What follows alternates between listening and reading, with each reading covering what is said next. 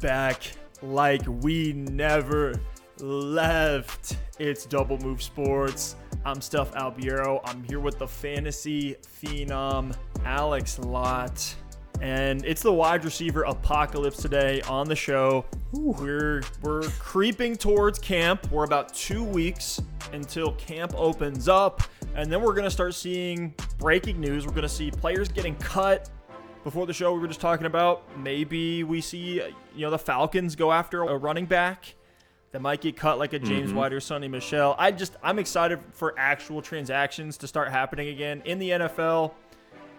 But Alex, we got a lot to get into today on this show. You ready to get into it? I am, and I'm just going to throw out some teasers. We're talking Bucs wide receivers. We're talking Denver Broncos wide receivers, guys like Chris Godwin, Jerry Jeudy, Courtland Sutton, plus some bonus guys we love in the mid-rounds as well. So it is a wide receiver-heavy episode. This should give you everything you need with several of these players to know whether you should be smashing that draft button when your draft comes around. So I'm hyped to get into it. Right before we started recording, I just picked up my first share of Jonathan Taylor in our Double Move Sports Dynasty League, so I am super hyped about that. We started that league from our Discord, which is in the link in the description below. Free to join. We're starting leagues in there. We're answering trade questions, talking about drafts, talking about best ball, talking about everything fantasy football you could ever imagine. So join if you haven't already and ride with us through the 2021 season. Let's get it. And last thing, we'll plug a like and a sub on YouTube. It's huge for us, huge for the algorithms, helps the channel grow. But let's start by commemorating the Bud Light that you're drinking right now. You can hold that up to the screen. Okay? The Tampa Bay Buccaneers. Okay, the cat is out of the bag on all their pass-catching weapons. All of the ADPs are pretty high, to be honest with you. Even when I look at Antonio Brown, Rob Gronkowski, everyone knows what this offense is going to be. The unknown variable that we had last year in this offense. And I remember going to war on Twitter with guys that saying Tom Brady was washed after his 2019 season because he had a low average depth of target throwing to N'Keal Harry and Jacoby Myers and sitting here just trying to project how things are going to go this season. It feels like the Buccaneers are going to be unstoppable. But there's so much variance in the pass-catching volume for each of the weapons week to week that it feels like there's a capped ceiling unless one of these guys go down. And I'm talking about Chris Godwin, Mike Evans, Rob Gronkowski, Antonio Brown, Leonard Fournette, Ronald Jones. Can all of these guys eat? Can they all outproduce each other's ADPs in redraft leagues right now? I think if you do that, what you're saying is you're projecting for this offense to be a historic offense, to be one of the best offenses that we've seen ever in the history of the sport, at least in the modern era of professional football. And they were already sixth in the NFL in pass attempts last year, second in yards per game, second in touchdowns in the league. So if you think things will be a lot better this year than last year for Tampa Bay on offense, then sure, I don't mind the ADPs at the end of the day. But Alex, how do you feel about these receivers going into 2021 redraft leagues? Yeah, the receivers specifically are all interesting, and I honestly am fine with all three of them on my roster, and that's Mike Evans, Chris Godwin, and Antonio Brown. Right now, you've got Mike Evans and Chris Godwin going in the fourth round, Evans early in the fourth round. And AB on Underdog is going in the eighth round, but on Fantasy Pros ADP, he's going in the back of the ninth round. So AB is really the value of this group, and I'm going to talk about him specifically a little bit later on in the show. But when I look at these three guys, I'm happy with any of them on my roster. You do prefer, Chris Godwin or Mike Evans. They are going to be the 1 and 2 on this team, but Antonio Brown's gonna put up some numbers as well. When you look at the 8-game split from last season, when all three were on the field at the same time, Mike Evans was the wide receiver 11, Chris Godwin was the wide receiver 17, and Antonio Brown was the wide receiver 22 over that 8-game span. So all three were in that wide receiver 2 range. All three were performing for your fantasy football team. There were some ups and downs in those weeks. From those numbers, you see Mike Evans and Godwin were the most consistent of the three, but it's one of those situations where because all three are going to demand targets, because each of them are going to have their boom weeks, it's going to take away some of that season-long upside. I think all three of these guys have week-to-week upside and can boom. I mean, we even saw Antonio Brown boom for a massive game at the end of the season, 11 receptions, 138 yards, and 2 touchdowns. We see Mike Evans going from, an 100-yard, 2-touchdown game to a 1-catch, 4-yard, 1-touchdown game. So we're going to see some variance week over week, but on the season, I like all three guys. I'm personally going to prefer to take Antonio Brown at his current value just because you can get him 4 or 5 rounds later, and I don't think you're necessarily sacrificing that much production on a week-over-week basis. And with Chris Godwin and Mike Evans, I think they're fine, but because there are so many mouths to feed, I think they lack some of that upside to finish as a top 5 wide receiver unless one of the other two guys goes down. Antonio Brown should be a locked-in wide receiver 2 in fantasy. At least it feels that way. And if you look at their target share, for the games they played, Antonio Brown in 8 games, 19.9% target share. We had games where Tom Brady was just force-feeding Antonio Brown at times. Godwin with an 18.9% target share in 12 games. He did see the lowest red zone targets of the 3 by a decent amount. And then we had Mike Evans, had 13 touchdowns on the year. I think he could absolutely repeat that this season. Only an 18% target share in 16 games. Some of those he was a decoy, and that seems to happen, once a season with Mike Evans. What's interesting, though, is that all these wide receivers had pretty low ADOTs. Nobody was really, hyper efficient in getting downfield, getting these deep targets. And I think in most drafts, if you're going to have to take one of these guys, it's got to be Antonio Brown. Just take the cheapest one. It's a small difference between which of the 3 are probably going to pop off this season, at least from what we can project right now. They all should have solid floors, though, because Brady's going to keep the offense humming. Everyone knows the Bucs offense is going to be good. There's a bias right now in fantasy drafts, and I talked about it when we talked about Clyde Edwards-Helaire last week. That's why he went too high in 2020 drafts. That's why we see DeAndre Swift and Miles Sanders. Alex, I know you in a recent draft were able to get Miles Sanders at the 508. I mean, just because people are, scared of the Eagles offense. It's getting out of hand. In Dynasty, we tout drafting players with production and measurables over where they land. And it's the same in redraft leagues right now. So I don't want to get caught up in the Tampa Bay hype train and overdraft these guys. And I love it because it actually creates even more value later on down the draft board. Because in most leagues, I think these guys are going to go way too early. If you don't love Godwin or Evans as your wide receiver 1 this year, because you're going to have to take them at the 3-4 turn in a redraft league. Why not wait another 4 rounds and get Antonio Brown if you want to have a share of this offense? And if we're looking at wide receiver 2s, they're fine options, but you can wait a couple rounds and get the Deontay Johnsons, the Tyler Lockett's, the T. Higgins, Kenny Galladay's, Brandon Ayuk's, Cortland Sutton's. Like, the list goes on and on and on of these fine weekly startable wide receiver 2s that are probably going to have boom weeks, going to give you a consistent floor. So these aren't really guys that I'm targeting because they're at the top of that tier where, especially this season, we do see a pocket of running backs falling down these draft boards like Swift and Sanders. Even J.K. Dobbins in some leagues is falling a lot. And then even Chris Carson, Myles Gaskin. So, when we're in these ranges, these guys just aren't ones that I'm targeting. I'm not going to debate you too hard if you're all in on this offense, all in on Tom Brady this year, because they could truly be historic. If we had to pick an offense to project to be historic this season, it would probably be the Tampa Bay Buccaneers. But to me, they're overvalued at the moment. I'll be honest with you. I think Godwin and Evans are fine in the 4th round. I think they're safe. I mean, I mentioned the splits with Antonio Brown last season. Godwin, as a reminder, wide receiver 17. Evans was the wide receiver 11 over that span. So they proved they can be that solid.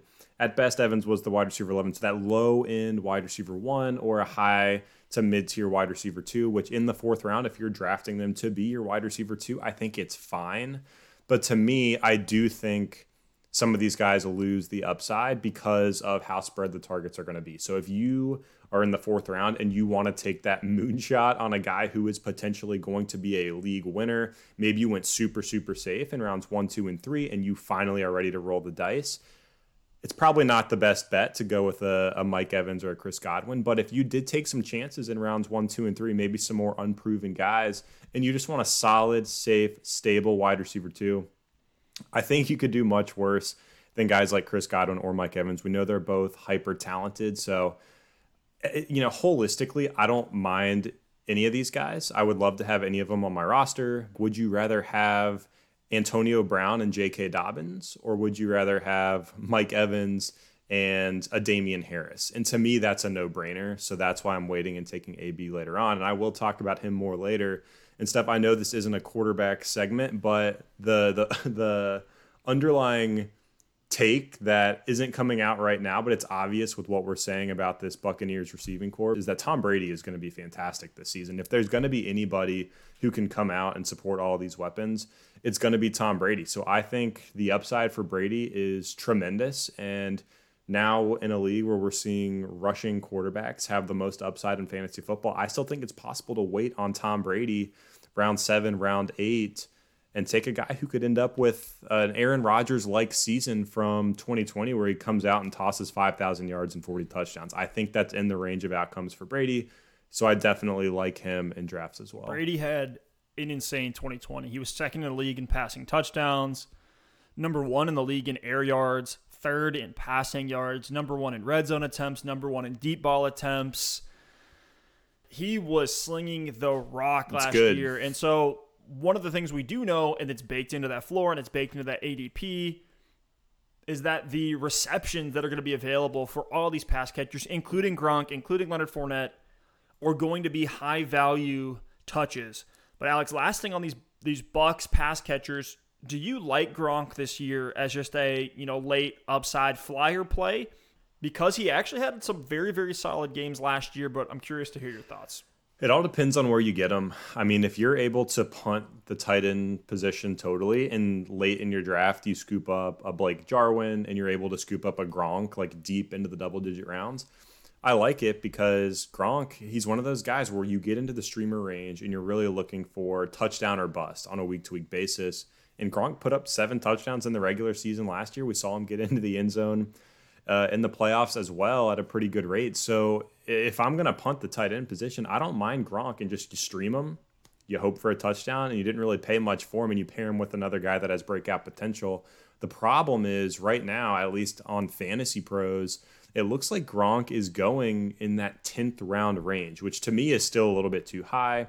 Over on Underdog Fantasy, I've been scooping up Gronk in the 15th, 16th round. Nice. Like the fall that he's having over there is egregious. So I've been scooping him up late whenever he falls. And if that's something that happens in your draft, by all means, I want to take the flyer on him late. But the 10th round is still a little bit too rich for me. So in my opinion, it all depends on that draft value. If you're going to be able to get him with one of your last picks, by all means, put him on your bench. And maybe he comes out and scores a couple of touchdowns and you don't even need him and you're able to flip him to another tight end needy team. Or if you truly are trying to stream that position, he's the kind of guy that you're going to want. Now, we're talking about a sexy, high-flying offense that's going to put up all these points. Some folks project it to be historic as far as the stats are going to put up. Maybe 3,000-yard wide receivers. But let's shift over to an offense that, for a lot of people, is one they're staying away from, one they're almost fading completely because of the guys that are supposed to be the quarterbacks this year, and it's the Denver Broncos. And I want to really drill down on the question, can the Broncos pass catchers produce with Drew Lock or Teddy Bridgewater this season? And for me, the primary path to upside for these pass catching weapons for Courtland Sutton, Jerry Jeudy, Noah Fant is probably just Drew Lock getting better, taking that step up that we want him to take in year 3 if we're invested in the Broncos in fantasy. It's just not something I necessarily want to bet on in fantasy drafts right now. Yikes. But for where some of these guys are going, I think they're worth drafting. Yeah, I do too. I mean, Sutton and Jeudy are both going in the 6th round. Noah Fant is going in the 8th round, and those are the guys we're really going to be targeting here. I know they have Tim Patrick and KJ Hamler, but you and I will both agree those are more late round flyers. If someone ahead, DFS. If someone else on the depth chart gets hurt, they become maybe streamable, a little bit more interesting waiver names. But we're really talking about Courtland Sutton, Jerry Jeudy, and Noah Fant, and I like them all at their value. I did mention Jeudy and Sutton in the 6th, Fant in the 8th, so I think they're fine at those values. But there's a lot of actually hype around a couple of these guys right now. Jerry Jeudy and Cortland Sutton are generating a lot of buzz in dynasty leagues, and now that's transitioning over to redraft leagues, even though the Denver Broncos offense doesn't get people that excited. And I've been bullish on both of these guys as well, but I'm starting to cool off a little bit. And I gotta paint this out for you, Steph, because when I really started breaking down the numbers and what I expect this Broncos offense to look like, I got a little bit concerned about the overall volume and the expectations that we should have for both of these wide receivers, because you look at Denver back in 2019, okay? 2 years ago, they were the 10th ranked scoring defense, very, very good defense. They were 27th in pass attempts and 29th in plays. So that's Denver Broncos football. They don't have a quarterback. They have a defensive-minded coach. So they're going to want to be a good defensive team that doesn't have to push the pace. And that's what they did in 2019 with some success, relatively. Last season, we saw their defense come back to the 25th scoring defense. So their defense took a step off of a cliff. A lot of that was due to Von Miller getting hurt. They moved up to 19th in pass attempts and 15th in play. So even with a terrible defense, they were still middle of the pack in terms of their offensive pace of play. And when I look to 2021, you look at what this team has done defensively, and I think they're going to be one of the top units in the league. They get Von Miller back. They sign Ronald Darby and Kyle Fuller at cornerback, two very, very good veterans. And they draft Patrick Surtain in round 1. Huge. So this defense got so much better from a personnel standpoint. Pro Football Focus ranks every unit of a team heading into the season. They have the Broncos D-line ranked 10th. They have the linebackers ranked 4th and the secondary ranked 1st. So the expectation is for this to be a lock of a top 10 defense, maybe a top 5 defense in 2021. Wow.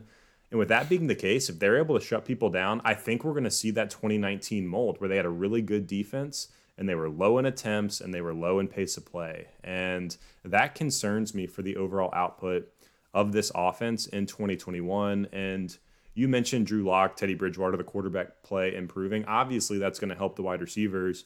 But if the volume isn't there, I still don't know that it can be done, because we have seen examples in the past. Say we give them the benefit of the doubt.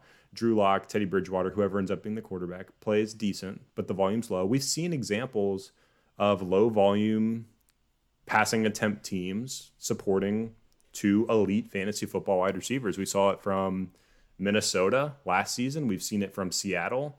And in Tennessee, we expect it to happen this year with A.J. Brown and Julio Jones. So it's not that it can't be done, but when you look at Minnesota, when you look at Seattle, and you look at Tennessee, they all have a few things in common. And the first is an efficient quarterback. So that is step one. You mentioned it. That's step one. You got Kirk Cousins, Ryan Tannehill, and Russell Wilson, who were all top 8 in terms of passer rating last season. Bridgewater and Locke were 22nd and 32nd, respectively. Yikes. So they do need to step it up. Second, when you look at those teams, they don't have a tight end of consequence in terms of targets. Jacob Hollister was the target leader in Seattle at the tight end position last season with 40. Irv Smith in Minnesota with 43 targets. And then Johnny Smith only had 65 targets. Like, he got some hype last season, but he was not being heavily targeted. He's not there this season with the Julio Jones, A.J. Brown hype. And I know Ferkser is still there, and he's going to see some targets, but he's not commanding this massive target share. So if you're going to have these funneled 2 wide receivers, you don't want a tight end of consequence in terms of target volume. And Noah Fant last year had 93 targets in 15 games. So you've got an athletic tight end on a 100 target pace, and he is going to command some volume. So that's just another red flag for me for Cortland Sutton and Jerry Jeudy both being effective at the same time. And then you just have to look at the talent. In Seattle, you have DK Metcalf, Tyler Lockett. So elite. In Tennessee for this season with Julio and A.J. Brown, that's insane. And then last year, Justin Jefferson and Adam Thielen's a great combo. So I think Cortland Sutton and Jerry Jeudy are great players. The potential is there. But you hear the names I'm saying, like DK Metcalf, Tyler Lockett, A.J. Brown, Julio Jones. Cortland Sutton and Jerry Jeudy are not on that level yet. So all those things coming together makes me concerned that both Jerry Jeudy and Cortland Sutton are going to return on their ADPs. And honestly, I think there are 2 outcomes in Denver. One is that both Jerry Jeudy and Cortland Sutton have fine seasons. They're somewhere from wide receiver 20 to 24, low-end wide receiver 2s. And for where you got them in the 6th round, you're happy. They were solid, but they weren't league winners. The other outcome I see is one of those 2 guys really taking a step up and taking over the passing game in Denver, over-indexing in touchdowns, over-indexing in big plays, and that coming at the expense of the other guy. So, for example, if we see Jerry Jeudy come out for 1,300 yards and 12 touchdowns, I think that's going to mean Courtland Sutton, from a volume perspective, is going to have under-indexed a little bit in the touchdown category and on some of those big plays. So in that scenario, you'd be happy with Jeudy, not happy with Sutton. It could flip-flop because I think both guys are talented. So I think both of these guys being top 15 is out of the question.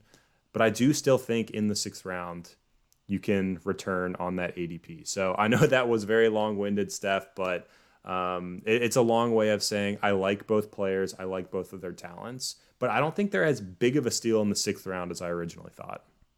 Great points right there. And I want to take a second to dive a little bit deeper into the quarterback situation, because, you know, as you laid it out, the true path to that upside being there, unless, you know, barring injury, barring some crazy change in offensive philosophy that we can't bet on, we got to hope that either Drew Lock ascends or that Teddy Bridgewater can get the job done. I mean, last year, Drew Lock was Ryan Fitzmagic without the magic. I mean, he was 4th in air yards per pass, 11th in the NFL in deep ball attempts in just 13 games, but he had a 16 to 15 touchdown to interception ratio.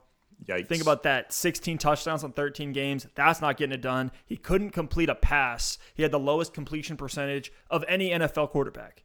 The absolute lowest. Worse than Sam Darnold, worse than Dwayne Haskins, worse than Daniel Jones, worse than Nick Foles and Andy Dalton. It's awful. And he was 37th in the league, with a league with 32 teams, in true completion percentage per player profiler, where they remove throwaways, they remove drops. So looking at true completion percentage, it's even worse. I think the only way he starts more than half the season is if he does take that step up, which would be a good sign for the weapons. And then we look at Teddy Bridgewater. His career path is essentially, you know, he went to New Orleans and perfected playing the Drew Brees role for an offense, but without all the fun parts. So he's super accurate. He's almost the antithesis of Drew Lock. He's super accurate, 5th highest completion percentage in the NFL last year. He can rack up yardage in a game, and if you look at his yardage totals on the season, they're not an eyesore, they're not terrible, but he's racking up that production with dink and dunk conservative passes, and it's fine for fantasy. I think it gives all these pass catchers a nice floor. They can be fine wide receiver 2s, but Teddy Bridgewater, what we do know is that he's not going to absolutely crater the production of these wide receivers like Drew Lock will. And we just saw Teddy Bridgewater in a very slow pace of play offense. Granted, they did have a terrible defense in Carolina last year, but Teddy Bridgewater supported 2 wide receivers with Robbie Anderson and DJ Moore. They were both over 1,000 yards last year. You know, both of them finished the year as low-end wide receiver 2s. Neither of them had more than 4 touchdowns, because just like Drew Lock and his low touchdown volume, Teddy Bridgewater only threw 15 touchdowns in 15 games, and he had a 3% touchdown rate, dead last in the NFL. So he wasn't an electric passer. That's really never been the player that he is, even starting his career back in 2014 in Minnesota. He rarely throws the ball deep, less than 4 times per game on average. So when I look at Teddy Bridgewater coming in with Drew Lock cratering, it's like, where does the upside really come in here? But I think the floor is going to be enough. You know, and to your point, you know, maybe Jerry Jeudy can play that Robbie Anderson role. Courtland Sutton can play that DJ Moore role, which for their ADPs, I think is completely fine. Just not getting necessarily overly excited. Steph, who do you think starts at quarterback this year? If you had to guess, I know we're still before camp. You know, the Rodgers rumors are still swirling, but you and I both believe that's not happening. You never know. But if it's Drew Lock versus Teddy Bridgewater, who do you think's the starter week 1, and who do you think starts more games this season? I think they're going to start with Drew Lock just because he is the guy. Interesting. But this thing could turn south really, I think they're really going quick. Teddy. I think they're going Teddy. You think they're done? Based on what we've laid out with the strong defense wanting to win these low-scoring games, it's going to be less about what these quarterbacks can do, but more about what they don't do. It's going to be less about the amazing arm talent across your body, 60-yard bomb across the field, and more about not throwing a stupid interception in the fourth quarter. And in Teddy Bridgewater, I think they can get that game manager. You think about the Jimmy G role when San Francisco went to the Super Bowl. Great point. If the Broncos are going to make it, they're going to get there with that mold rather than with the Patrick Mahomes gunslinger mold that Drew Lock in an alternate universe would bring this offense. So I think it's going to be Teddy. I think it should be Teddy, but who really knows? Yeah, I think Teddy will start more. The thing that holds me is not only Drew Lock was the guy, they also invested an early second-round pick into Drew Lock. Yeah. I think they're going to try to give him one more chance, give him one more true offseason to prepare, see what he can do, and if things start to go south, it's to that game manager role. But Alex, I want to talk for a second about, who you would expect if you had to say right now, as far as Sutton and Jeudy. Sutton's going 4 spots higher in ADP currently on Underdog. And I think I agree with the consensus. I think he's a safe floor, but weekly high upside receiver, and he plays the alpha receiver role, right? He'll be on the outside playing X, making big plays over defenders, breaking tackles, scoring touchdowns. As much as those plays might not be there, that's the type of player that Sutton is. And in 2019, he was a low-end wide receiver too in his second year in the league with that quarterback carousel of Joe Flacco, Brandon Allen, Drew Lock, and was still able to put up over 1,100 yards, 6 touchdowns, and saw a 26% target share. I mean, this guy is a target magnet all over the field, getting targets deep downfield, was 11th in 2019 in deep targets. He played the Allen Robinson role for the Broncos to a T as this target hog ex-receiver with bad quarterback play that could still carry an offense's production. And Sutton's an athletic freak, 6'3", 218 pounds, has deep speed, runs a 4.54. At his size, that's absolutely moving. And if Jerry Jeudy, let's just say he does emerge, I still think that leaves Sutton as the 1A, assuming good health. You are getting that injury discount from last year, and same thing, you're seeing it with Saquon Barkley right now. You're getting the injury discount baked into the ADP, which to me makes Sutton the guy that I'm targeting in this range because I think he's a safe option with boom potential on a week-to-week basis, a great deep wide receiver 2 flex name that you can bank on in the 6th round. If you go running back early, if you go early tight end or quarterback, you can always circle back and get Sutton later. And I think there's 2 ways you can look at him. You could look at Sutton as a very solid option in that Kenny Golladay, Brandon Ayuk, Chase Claypool tier, or you could view him as the best of the Devonta Smith, Jerry Jeudy, Deebo Samuel, Michael Gallup tier. So he's just in that range, low-end wide receiver 2 right now. I think that's a great spot for him to be. You're really drafting him, in my opinion, at his floor. And with Drew Lock's rookie season in 2019, he gave Sutton some relatively high-scoring weeks. He had a 23-point week, 9, 12, and 9-point weeks after that. But in 2019, I did do a film breakdown. You can find that on our channel where I went through the film. I looked at the quality of the targets that he was getting, where those targets were coming from, and what he was doing on the field. And what I found was in that 2019 season, Courtland Sutton was wide open. He was targeted a ton near the goal line. He was still efficient with his receptions. He was top 20 in the NFL in yards per reception, top 10 in red zone receptions. I see the potential. I see the path for high-scoring fantasy output from Courtland Sutton. So he's my pick. Alex, where are you at of the 2, Jeudy and Sutton? It's interesting because we just talked about Tampa and we talked about Chris Godwin and Mike Evans. And in a lot of ways, I see Courtland Sutton and Jerry Jeudy being like a takedown version of that situation. Godwin, Evans, light. You've got 2 guys that at the end of the season, their fantasy points are probably going to be pretty close, but how they got there is probably going to be Courtland Sutton a little bit more consistent and Jerry Jeudy more up and down, if I was guessing. Kind of like in Tampa, you've got Mike Evans, who's going to be more boom or bust, and Godwin, who should be more consistent. So right now, I'm probably going to take Courtland Sutton. I'm going to take the incumbent, the guy we've seen it from in the past. But I do think Jerry Jeudy has higher upside, just, that upside in the unknown that you and I always like to talk about.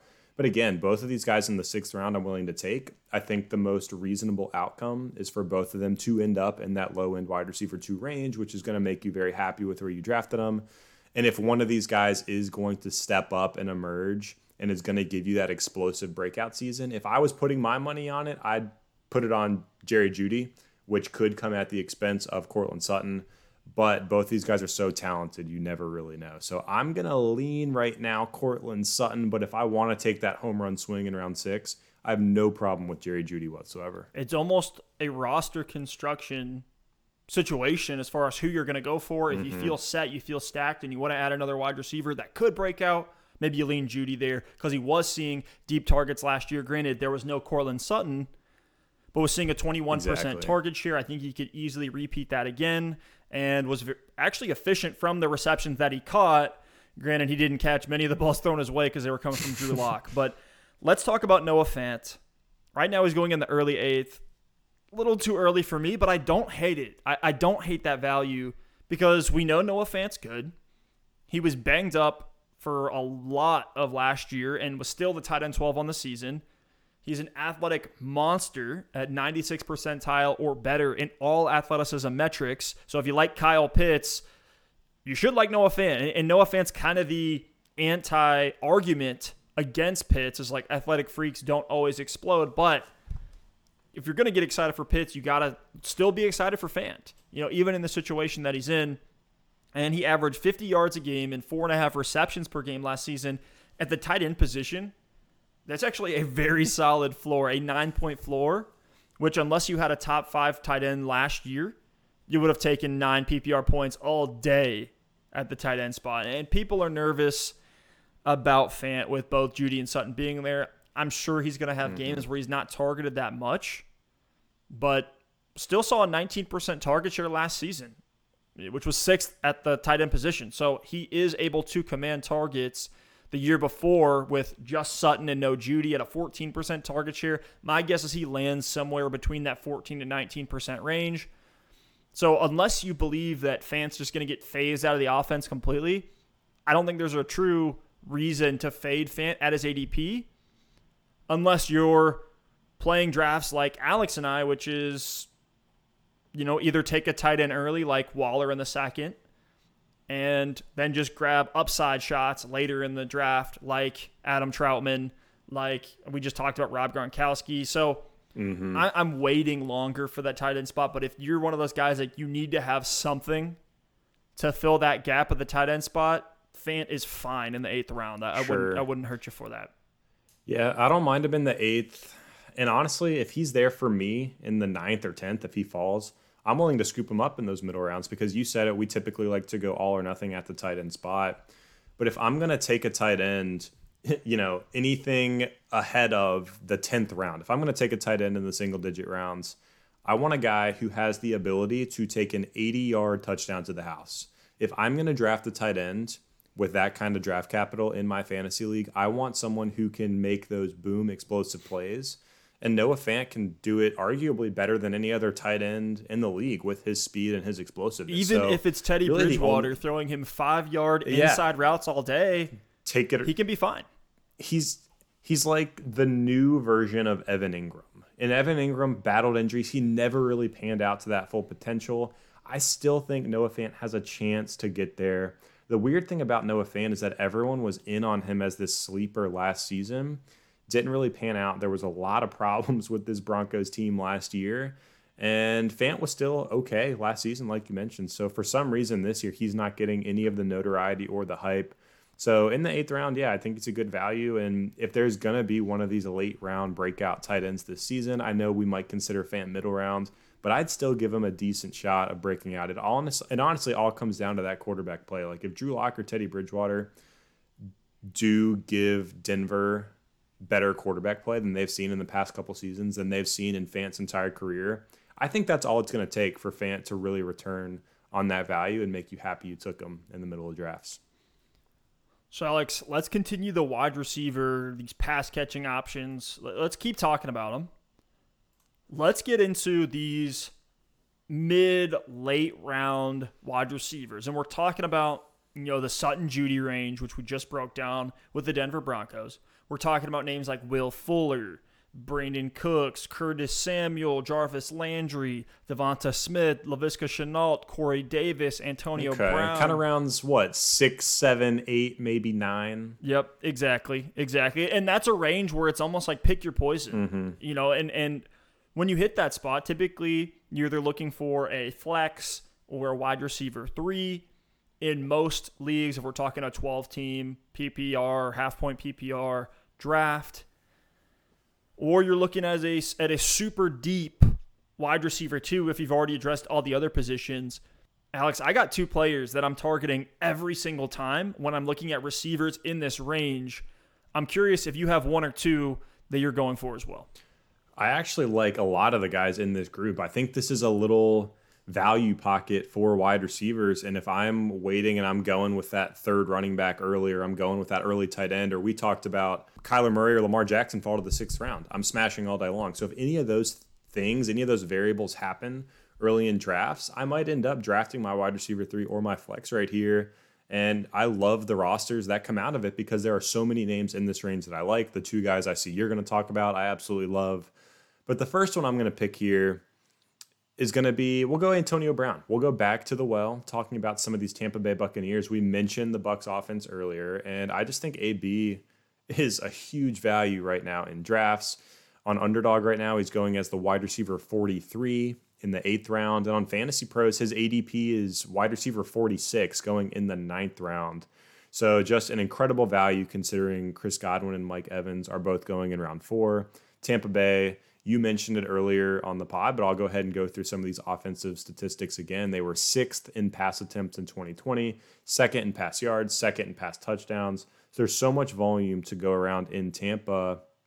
And Antonio Brown was much better than people remember last season. He played 8 games in 2020, and this was his average stat line in those 8 games. And remember, he was coming back off the streets, getting incorporated into an offense on the fly. So it's not like he had tons of time to prep, and he got 7.5 targets a game, 5.5 receptions, 60 yards, and half a touchdown per game. So that's a 16-game pace of 90 receptions, 966 yards, and 8 touchdowns. In PPR leagues, that's a fantastic low-end wide receiver 2, high-end wide receiver 3. And if you actually look at all 8 games that Antonio Brown played, Chris Godwin and Mike Evans were both active for that entire span. And when those 3 guys shared the field, AB was the wide receiver 22 over that span. Godwin was the wide receiver 17, and Evans was the wide receiver 11. So Brown was still 3rd in the pecking order, but he was still a top 24 wide receiver, a wide receiver 2. Right now, he's being drafted as a wide receiver 4. And if you look at Antonio Brown's season, he had more points per game than DJ Moore, Cooper Kupp, or CeeDee Lamb. So he produced at a very high level. I'm comfortable with him as my wide receiver 3 because if I'm taking him as my 3 in the 8th, 9th round, it means I'm stacked at running back, or I have an elite quarterback or an elite tight end. So give me all the AB in rounds 8 and 9. And the great thing about Antonio Brown is he also is still going to provide that weekly upside. He had some big games last season, that boom potential in week 15. This one's not as big, but 5 catches, 93 yards, and a touchdown. Very, very solid. And then in week 17, he really blew up. 11 receptions, 138 yards, and 2 touchdowns. So AB is a guy I'm targeting early and often in that 8th, 9th round as an extreme value. The upside is there in the Bucs offense. This could be a historic offense when we look back at the end of the 2021 season. Let me talk about a guy that I have the most shares of, a guy that I get in almost every draft in this range. Sometimes he falls brutally low. I'm starting to see other guys, especially in the mocks that we're doing in our Discord channel, link to that in the description down below. If you want to do mock drafts with us, get prepped for this redraft season. Maybe it's just the fact that I'm all over Curtis Samuel. I keep pushing him, but I do see in those mocks he goes a little bit earlier. But Curtis Samuel is a guy that I'm targeting in every single draft as either a super deep wide receiver 2 or a weekly wide receiver 3 flex type of name. And for Curtis Samuel, it took him 4 years. He finally had that breakout season, and it was great timing because he was in a contract year in Carolina in 2020. So now he comes into a fully revamped Washington football team offense.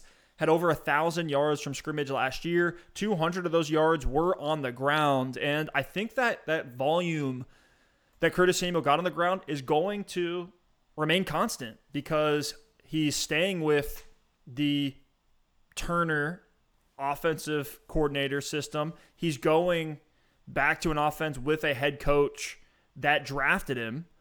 They're going to know how to use Curtis Samuel, and I think he will get touches on the ground, so I'm not worried about that. I think that volume will still be there. And then you look at everything else, he's a 24-year-old, still super young.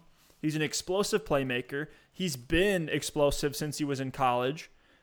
And now he's stepping into a clear number 2 role behind Terry McLaurin, tethered to Ryan Fitzpatrick, where he was already good in a number 3 role last year. So why would he not smash in a wide receiver 2 role in a situation where he knows how to be utilized and the air yards and the high value receptions should be there? So I love this ADP right now. He's a guy I'm all in on this year. I'm buying him in all formats. And Fitzmagic is going to have this team competing in shootouts in the NFC East. When I look at the schedule, I think the Washington football team might have the best schedule for fantasy this season. They have the Chargers in week 1. They also play the Chiefs and the Raiders. They have the Bills, the Packers, and the Seahawks on the schedule. And then they have the Buccaneers, the Falcons, the Saints, and the Panthers. And that's on top of playing the Cowboys, the Giants, and the Eagles twice. So week to week, I could see Curtis Samuel having a high floor and having those explosive boom upside games where he gets, a 50-yard carry on the ground or ends up catching 2 touchdowns or is just peppered with targets. And you can go back and look at the film. I did it casually. I didn't do like a full in-depth breakdown where I sat there for 4 hours, but just going through, watching some of the tape from last year, Curtis Samuel was wide open and Kyle Allen just didn't see him or couldn't get the ball there. So I'm so excited for Curtis Samuel. And even if, because this is the pushback I'm seeing right now in the YouTube comments where we got guys talking about players like that we've never even heard of that are like junior college prospects. If it's Taylor Heineke, because that's what I'm hearing. Oh, you guys are all talking about Ryan Fitzmagic. What about Taylor Heineke? We're seeing beat reports that he's going to be the starter. I'll concede. I'll concede on that point because Fitzpatrick has never started an entire season for an NFL team. In his entire career, he's never played all 16 games. Now this we go to 17 games. Even if it is Taylor Heineke, I think that's still fine for the floor. Yes, I think it ruins some of the upside that exciting Fitzmagic is going to give us. But regardless, they're going to be in positive game scripts where Samuel is going to need to take over and be a strong number 2 option for an offense that should be pretty fun. I think the Washington football team just acquired a better J.D. McKissic that's also going to be a receiver when he's not in the backfield. I mean, that's how I look at this role because you mentioned it, Ron Rivera loves Curtis Samuel. He was part of the regime that drafted him, reportedly tried to trade for him during the 2020 season, if you want to Google that one real quick. They love him. And me comparing him to that J.D. McKissic role, no, I don't think he's going to be a running back on this team, but he is going to be a receiver that is going to have a floor weekly because of the target volume he sees in this offense. But I do think he is going to be creatively utilized out of the backfield. He's going to get carries. He's going to be all over the place. He's going to be on jet sweep screens. They're going to find ways to get the ball in his hands. Because of that, I think it does give him a floor. And you said it. This is a player we've seen time and time again. He can take any play to the house. So I love the talent of Curtis Samuel. He has a coaching staff that's going to know how to use him. And now he gets the quarterback that could give him the volume and the downfield targets that are highly valuable and hopefully catchable in 2021. So there are a couple of concerns with Samuel. You mentioned if it's Taylor Heineke, it's not quite as good of a situation, but he should still be fine. You have the strong defense that might lead to them running the ball a little bit more. Who knows? Fitzpatrick might not need to be in these shootout games. But I think those are the things that are pushing his ADP down a little bit, when in reality, he should probably be going in that 6th round range with guys like Jerry Jeudy and Devontae Smith. So, Steph, I'm going to go ahead and jump into my next wide receiver I'm targeting in these middle rounds. It's someone I've been hyping up time and time again, I feel like, for the last 2 seasons, but I haven't really gotten a good chance to hype him up this redraft season, and it's Michael Gallup on the Dallas Cowboys. And I'm afraid that Hard Knocks is going to give so many of these Dallas Cowboys that Hard Knocks bump where they're not going to be values anymore. But hopefully Michael Gallup can continue to slide under the radar like he's done so far, so I can keep scooping him up late in these drafts, because right now he's going as wide receiver 36 on Underdog Fantasy. That's in the 7th round. And Fantasy Pros ADP has him as wide receiver 47 in the 9th round. Ooh. That's an absolute steal for a guy like Michael Gallup. You're essentially getting him as your wide receiver 4. And if you look at last season, which was an absolute train wreck for the Dallas Cowboys in most ways, with that Andy Dalton, Ben DiNucci, Garrett Gilbert experience, I think I might have made names up there. I don't really know. He was still the wide receiver 38. Michael Gallup was the wide receiver 38. So why is he being drafted as the wide receiver 47 right now when we saw the floor last season at wide receiver 38? He's already proven his upside to me back in 2019 when he posted 1,100 yards and 6 touchdowns in just 14 games, finishing as the PPR wide receiver 22. So I know that upside, that big play potential is there. And I think he's just being pushed further and further down boards because of all the hype around Amari Cooper and CeeDee Lamb. And I do think Gallup's going to be 3rd on this team in targets, but Dallas doesn't, look at him as their wide receiver 3. Like in fantasy football, and anyone that's an analyst for football, they like to talk about, oh, that's their wide receiver 1, their wide receiver 2, their wide receiver 3. Teams don't think of their receivers necessarily in a pecking order. They think about starters and non-starters and utility players and all these kind of things. Because if you look at Michael Gallup last season, he was not their wide receiver 3. Maybe in terms of targets he was, but he was on the field all the time. He played more snaps than Amari Cooper. He played more snaps than CeeDee Lamb. He was actually second in the NFL in snaps. The only wide receiver that played more snaps last year than Michael Gallup was DeAndre Hopkins.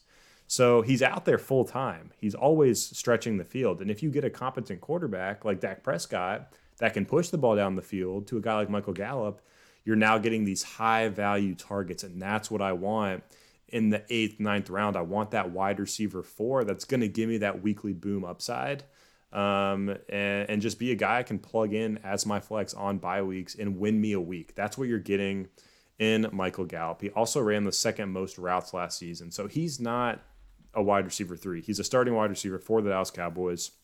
He saw 6.5 targets a game last season, which is really all he needs because, if you look back at his 2019 season with Dak Prescott, he was seeing 16.8 yards per catch. So just an absolute downfield threat, a guy who can get it done after the catch as well. And with Dak back in 2021, I wouldn't be surprised if we saw Michael Gallup score 7-8 touchdowns and post another 1,100 yards. And I don't think this is something that has to be at the expense of Amari Cooper or a CeeDee Lamb. We see teams support 3 wide receivers all the time. We've talked about it with Cincinnati this year, with Jamar Chase, T. Higgins, and with Tyler Boyd. We talk about the Carolina Panthers last year, for crying out loud, with DJ Moore, Robbie Anderson, and Curtis Samuel, with Teddy Bridgewater at quarterback and a low pass volume offense.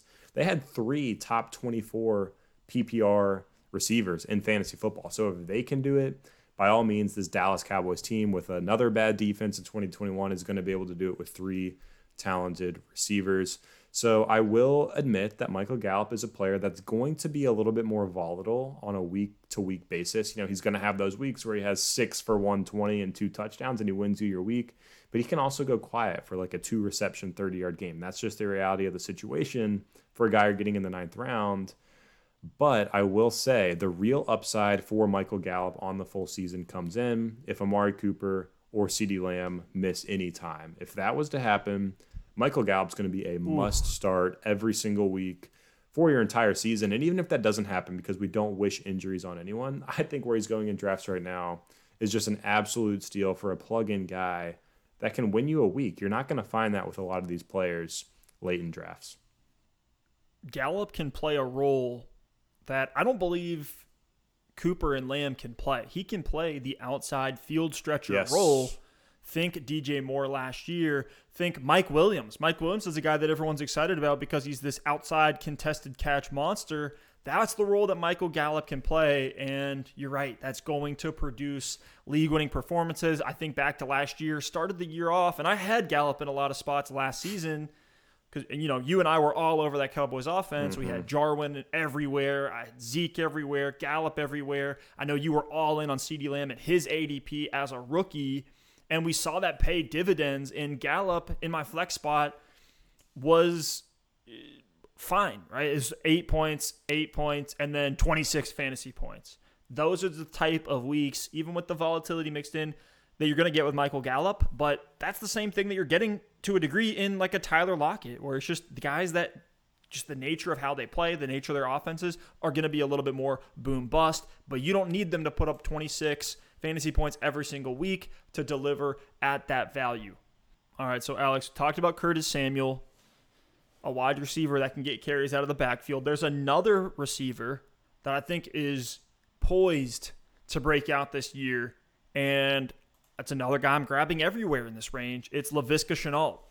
And in some drafts, when I'm able to get stud quarterback, stud tight end, stud running backs, and I'm circling back and trying to address the wide receiver core in those mid rounds. If I can get Curtis Samuel and Laviska Shenault, I feel great about it. Mm-hmm. And with Shenault, it's interesting because there's ambiguity about the receivers and the roles that they're going to play. We don't know if DJ Chark's 2020 season was a result of bad quarterback play or injury, or maybe he's not as good as we thought he was, with him getting outproduced and outsnapped by Keelan Cole and Colin Johnson, these undrafted guys we've never heard of. Maybe it's Marvin Jones. Marvin Jones Jr. coming from Detroit, reuniting with Darren Bevel. A lot of folks think that Marvin Jones could take over the X role in this offense. But the one solid option in all that ambiguity is Laviska Shenault. And last year, he was used really as a near the line of scrimmage, short yardage, think Deebo Samuel type of receiver. But I think that could actually change. And I think the reason his ADP so low is because folks are putting him into that box. They're putting him into that Juju Smith-Schuster box where, oh, nope, he's just going to get these weak, 4-yard checkdowns. So that's really all he's going to do. Maybe he can produce some yards after the catch, but not going to get those high-value touches. But when you look at Laviska Shenault as a player, he has A.J. Brown size. He's an athletic freak. And he impressed in his rookie year in a terrible offense. And so as a rookie, we're talking about 600 receiving yards, 91 rushing yards. So looking at Curtis Samuel, same type of situation. In his last 5 games, Shenault took it to the next level, ended the season on a tear, 15.8, 11.1, 9.4, 15.8, and then 24.6 fantasy points on the last 5 games of the season. I think that window, that snapshot of those last 5 games of 2020 could be a sign of things to come for Laviska Shenault, making him a stable option with upside at this phenomenal ADP of the mid-7th round. I think he's going to get used in creative ways on the ground and should be on the field a ton, assuming all remains constant. Now, the pushback on Laviska Shenault is, well, he's more Cordarrelle Patterson than Curtis Samuel, and maybe so. And that's baked into the ADP here. But just based on what he did as a rookie, I don't believe that to be the case. He looks fluid. He is able to play the big slot role and create yards after the catch. He is a wide receiver in a running back's body. And even if you watch him move on the field, the way he's juking guys, the way he's stiff-arming, looks like he is a running back. And you add all that in with the fact that he starts the year in a streamable matchup against the Texans. He also plays the Titans twice and has the Cardinals, the Bengals, the Seahawks, and the Bills in his 2021 future. So he has a solid schedule, and then he gets Trevor Lawrence coming in to be his quarterback. I mean, imagine how much higher in ADP we would have Laviska Shenault if we woke up tomorrow and Joe Burrow or Justin Herbert was the quarterback for the Jacksonville Jaguars. And we're getting the discount because Trevor Lawrence is a rookie. We do have a rookie head coach in Jacksonville, and those are things that I'm willing to say, look, I'm willing to put my chips in on them despite some of the unknown variables here, because that's where league-winning picks come from. They don't come from these guys that are, in the mid-rounds and we know what they're going to do, or they're high-floor plays like Jarvis Landry. Jarvis Landry's not going to win you a league. Tyler Boyd's not going to win you a league. But if you can wait a few rounds and put your chips in on a guy that could ascend in an offense that could ascend, you got to feel great about that. The defense still needs work in Jacksonville. So I expect the pass volume to be there. All these factors get me so excited for Laviska Shenault this year. I'm pumped. Let's go. Dude, You just got me so hyped. I'm going to be taking Laviska Shenault in all the leagues we're in together, so you better watch out. Honestly, if you wouldn't have picked him for your list, I would have picked him for mine. You beat me to it. But you look at this situation, it couldn't be better for Laviska Shenault. I mean, you look at Trevor Lawrence specifically, and Trevor Lawrence loved Amari Rodgers at Clemson. Amari Rodgers was a guy who got a 20% target share last year at Clemson. And now you look at Jacksonville, and Laviska Shenault is a bigger, faster, stronger, more explosive version of Amari Rodgers. That same role that Trevor Lawrence loved to give the ball to at Clemson. So this Jacksonville team, you said it, they're going to pass the ball a ton. I mean, they were 7th in pass attempts last season with the Gardner Minshew, Mike Glennon, Jake Luton experience. So now you get Trevor Lawrence. I can't imagine this team not throwing the ball, in the top 10 teams in the NFL. I think their attempts are going to be through the roof. Laviska Shenault should be a pretty highly targeted player in this offense. He should get creatively utilized, maybe on some jet sweeps out of the backfield as well. I think Urban Meyer is really, really going to like Laviska Shenault. So wheels up for him. And I agree with you. I think if you want a league-winning type player in these middle rounds, Laviska Shenault is the perfect guy to target. And our mid-round league winners last year were Michael Gallup, Deontay Johnson. I remember him being one in the 8th round. We were smashing all day. CeeDee Lamb was there too. So these are guys that, while there's a lot of ambiguity, there's question marks on their situation or what they're going to do in 2021 and beyond, this is where we can make those smart picks that allow us to address the other positions and accrue value later. At wide receiver, you don't want to overextend your roster. Well, Alex, I think that's it for today's show. Checking the boxes on a lot of wide receivers to be targeting in these redraft leagues. But again, if you guys like the show, you want to join the conversation with us, hit that Discord link in the comments below. Or if you're listening to this on Spotify or Apple Music, just check the description. And again, if you like the show, a like and a sub on YouTube, always, always greatly appreciated. That's the biggest thing right now that can help us. And we got some huge things in the works. Don't want to go too deep into it. We do have a fantasy draft kit on our channel. You can go and check that out with all of the players hitting on almost every single one and continuously adding more to that. But thank you all so much for listening and watching, and we'll see you next time. Peace.